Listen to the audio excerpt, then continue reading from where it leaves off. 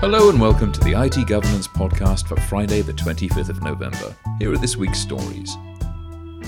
ATMs across Europe have been spewing millions of pounds of cash money following a jackpotting malware attack by a cybercriminal group called Cobalt, according to Russian cybersecurity firm Group IB.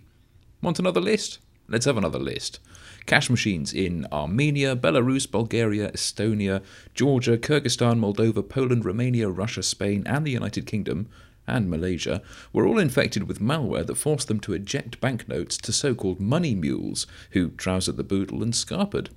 Reuters reports that ATM manufacturers Diebold Nixdorf and NCR Corp were aware of the attacks and were working with customers to mitigate the threat. Nicholas Billet, Diebold Nixdorf's senior director of core software and ATM security, said they're taking this to the next level in being able to attack a large number of machines at once. Owen Wild, NCR's global marketing director for enterprise fraud and security, said, "We've been working actively with customers, including those who've been impacted, as well as developing proactive security solutions and strategies to help prevent and minimize the impact of these attacks." A critical remote code execution vulnerability on WordPress's core auto-update server may have allowed an attacker to deploy malware to up to 27% of the web at once, according to a blog by Matt Barry of WordFence.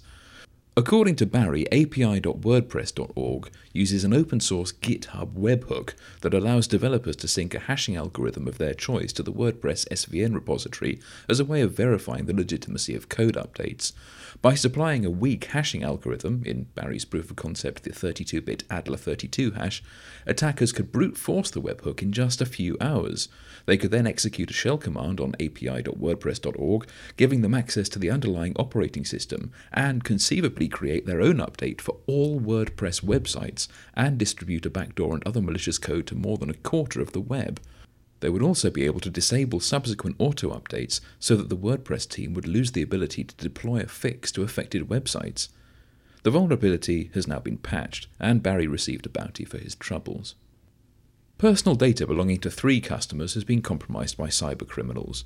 No, not 3 customers, 3 customers. Handles for forks. Customers of the mobile network 3.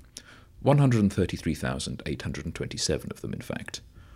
Last week, 3's CEO David Dyson confirmed that criminals gained access to 3's upgrade system using authorized logins to acquire new handsets fraudulently, which they intended to sell on. The phrase authorized logins suggests they got hold of a 3 employee's credentials.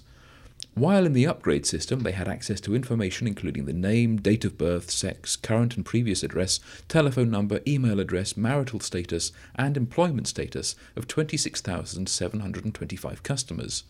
For 107,102 other customers, exposed information comprised their name, contract start and end dates, their handset type, 3 account number, whether they're a handset or SIM-only customer, how long they've been with 3, whether they pay their bills by cash or card, and their billing date. No financial information was compromised. According to The Telegraph, customers have complained to the company on Twitter that it didn't do enough to inform them that their sensitive information could be in the hands of criminals. The National Crime Agency has arrested 3 people in connection with the incident.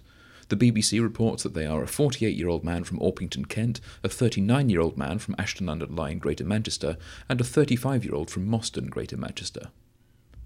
Well, that's it for this week. The usual plea, if you enjoy these podcasts, please share them using the hashtag ITGPodcast.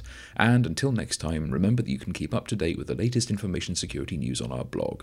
And don't forget to check out November's book of the month, Managing Information Security Breaches, Studies from Real Life by Michael Kraus. Full of useful information about real-life incidents and breaches, this thought-provoking guide explains how to get your risk profile right and how data breaches can be avoided and mitigated. Head over to our webshop to find out more, and save 10% if you buy by the end of the month. Whatever your cybersecurity needs, whether regulatory compliance, stakeholder reassurance, or just greater business efficiency, IT Governance can help your organisation to protect, comply, and thrive. Visit our website for more information, itgovernance.co.uk.